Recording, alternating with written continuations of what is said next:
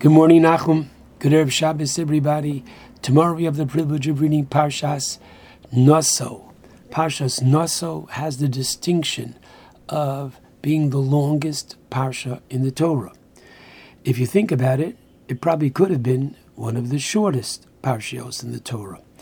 It gets its length from the fact that the Torah repeats the same offering that was brought by each of the princes, the head of the tribes, at the occasion of the Chanukas HaMizbeach, at the occasion of the dedication of the sanctuary, the Mishkan in the desert. The Torah repeats it 12 times. The Torah could very well have listed it once, and it could have said this was brought by each of the Nesiim respectfully. Many answers are given for this, including the fact that Hashem was exceedingly happy and proud that the Nesiim, the princes, did not want to undo or outdo, rather, each other, each one trying to show up the other one that I could do better than you.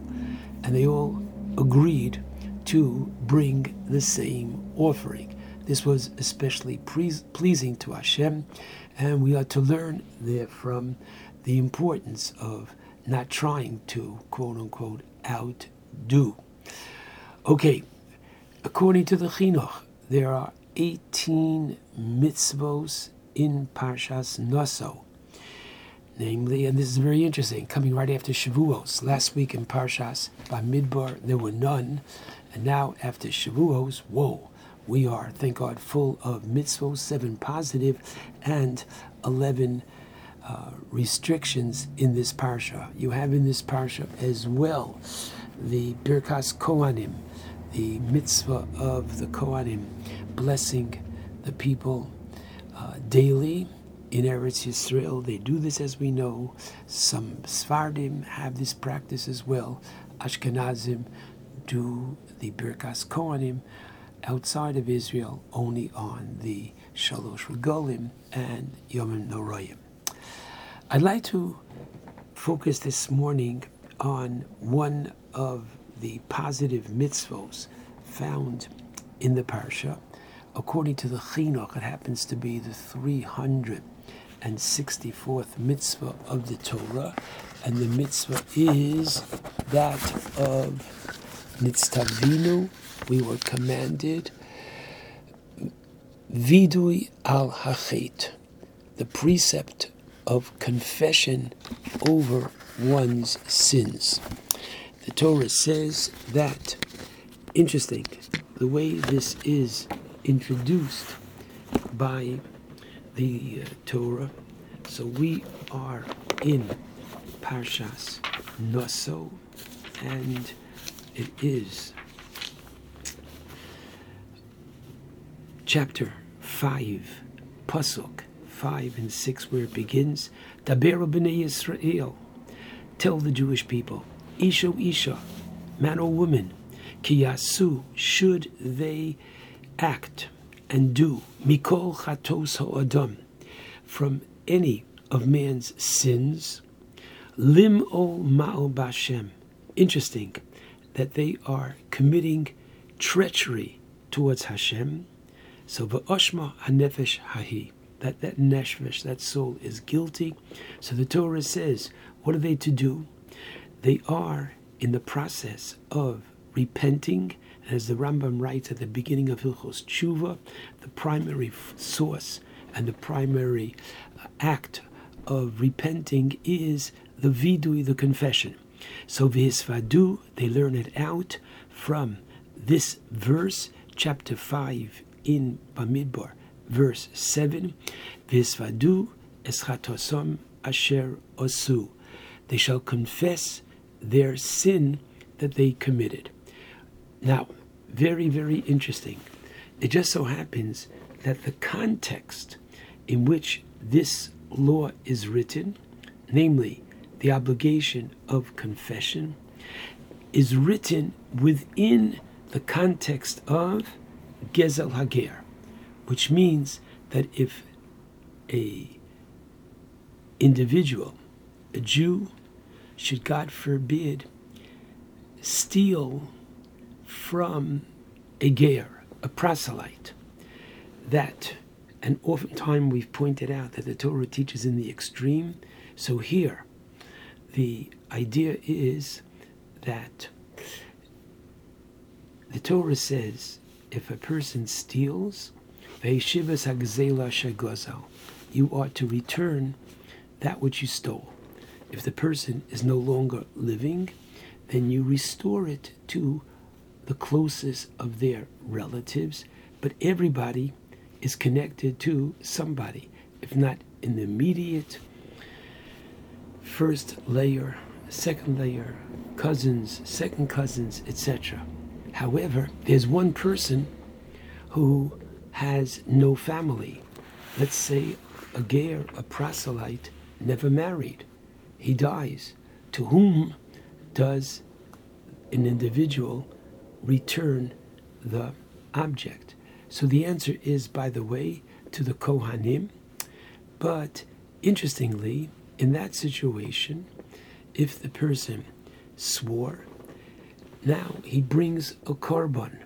And when he brings that korban, the Torah is teaching us that he has to do the vidui, which means that he has to literally articulate and confess his sin.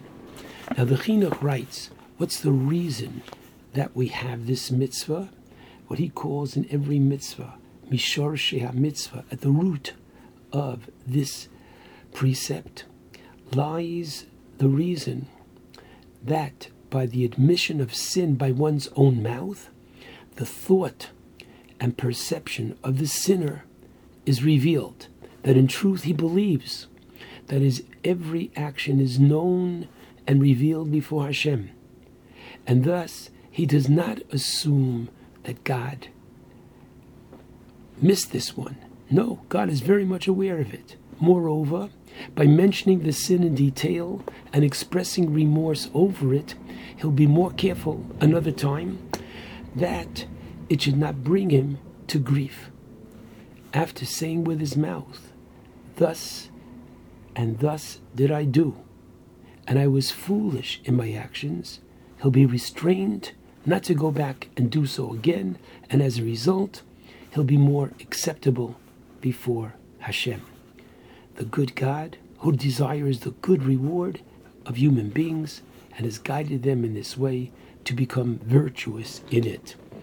In simple English, this is an action which helps the individual fortify his connection with God, prevent him from doing it in the future.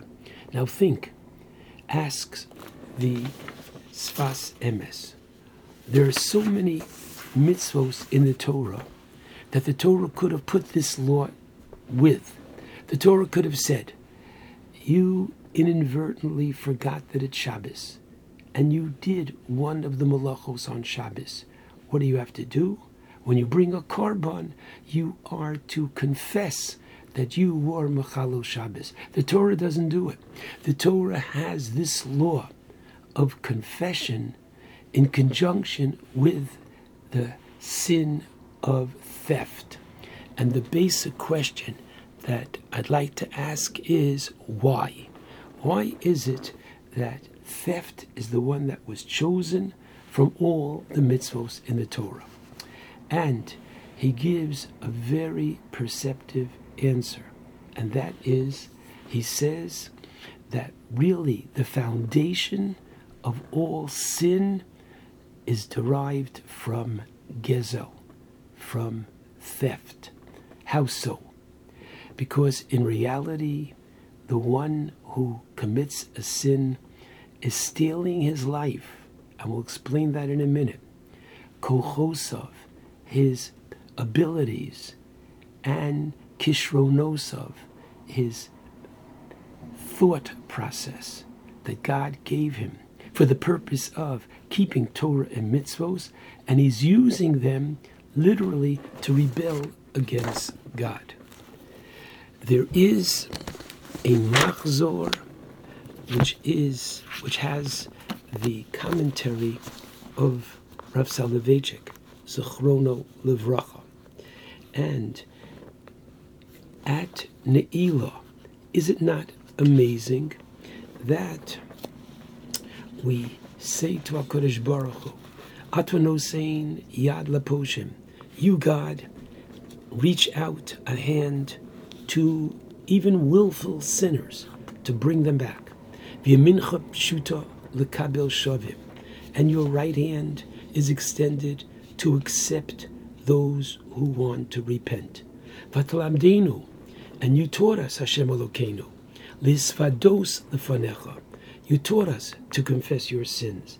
That confession is such an integral part of repentance. Al kol avonoseinu, for all our sins. And here come the key words. Leman nechdal me'oshek yodenu, so that we shall withdraw our hands from theft. Now, the question is, and this is what the Rav asked, and I'm going to read his beautiful comment on this passage of Ne'ilah. Note, this is the way we conclude Yom Kippur, so that we shall withdraw our hands from theft. You help us. The Rav asked, why is theft singled out with special emphasis in Ne'ilah? The reason is that theft actually covers every type of sin.